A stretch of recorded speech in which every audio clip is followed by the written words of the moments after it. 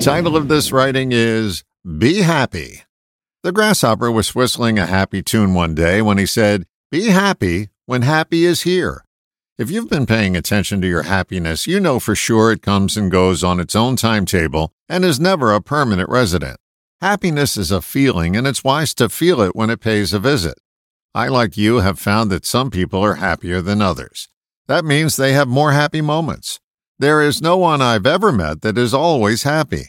Anyone who's selling that is mixing up snake oil in their garage. So what makes one person happier than another?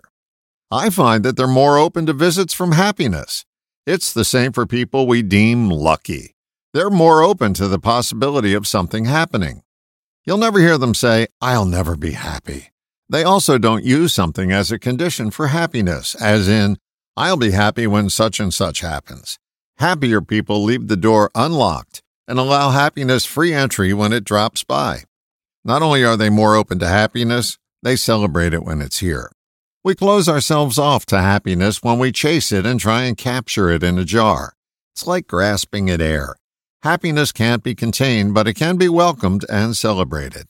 Those are the two mindsets that seem to cause happiness to come by more often and stick around for a second cup of coffee. Being happy when happy is here is celebrating happiness, feeling it, and enjoying it when it arrives. You can guarantee more arrivals by putting out the welcome mat, the willingness to be open to it, rather than setting up conditions for its visit. When you're open to happiness, you recognize it more often and welcome it in. When happiness is conditional, you may not recognize it when it knocks on your door and ignore it like someone's attempting to sell you aluminum siding or their brand of religion. It's hard to come up with a better reminder than the one left for us by our 16th president. Most folks are as happy as they make up their minds to be. Make up your mind to be willing to be happy when happy is here, and you'll be the person celebrating happiness more often than most. All the best, John.